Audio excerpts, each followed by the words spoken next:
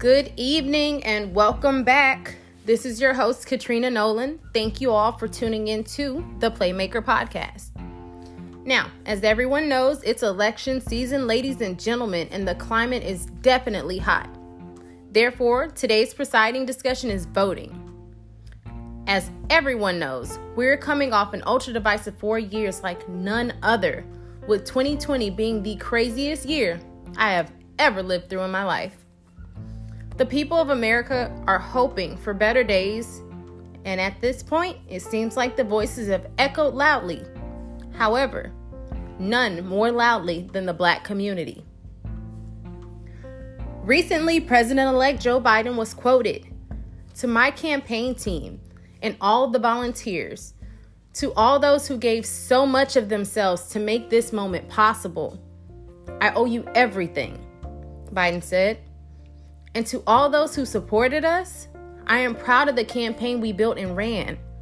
I am proud of the coalition we put together, the broadest and the most diverse in history.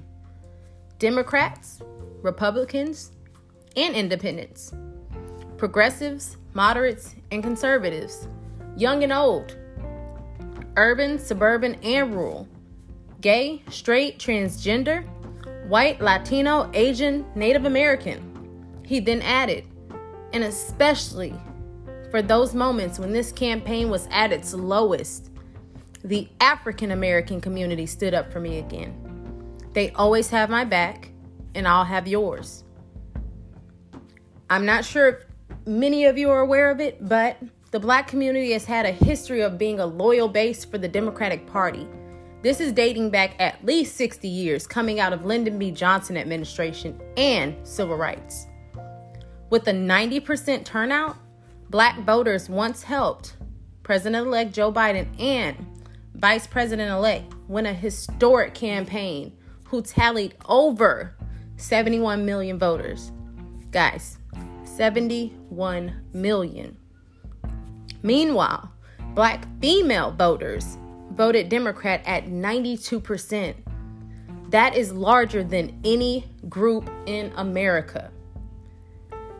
In response to an amazing turnout of Black female voters, incoming VP Kamala Harris, the first Indian and African American female ever to be Vice President of the United States, tweeted, "I want to speak directly to the Black women in our country. Thank you. You are too often overlooked and yet are asked time and time again to step up and be the backbone of our democracy. We could not have done this without you."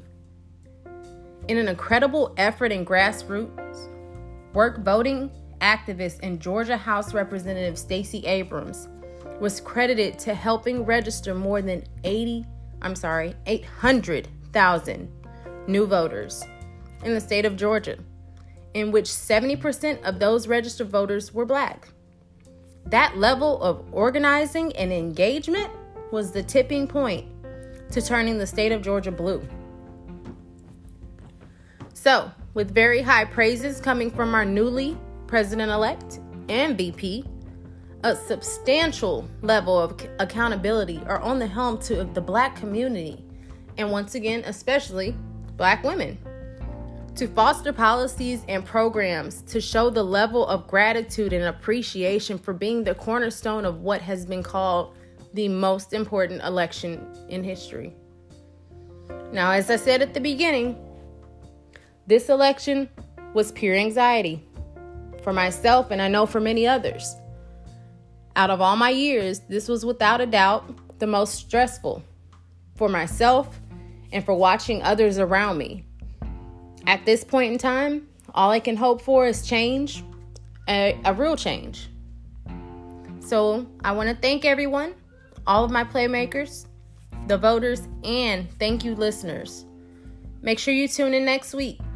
I'll have a special guest joining me to discuss the rising cases of COVID and a potential vaccine. This will be a pretty difficult topic as there are many, many people who have their opinions about everything. So until next time, I'm your host, Katrina. Have a good night, Playmakers.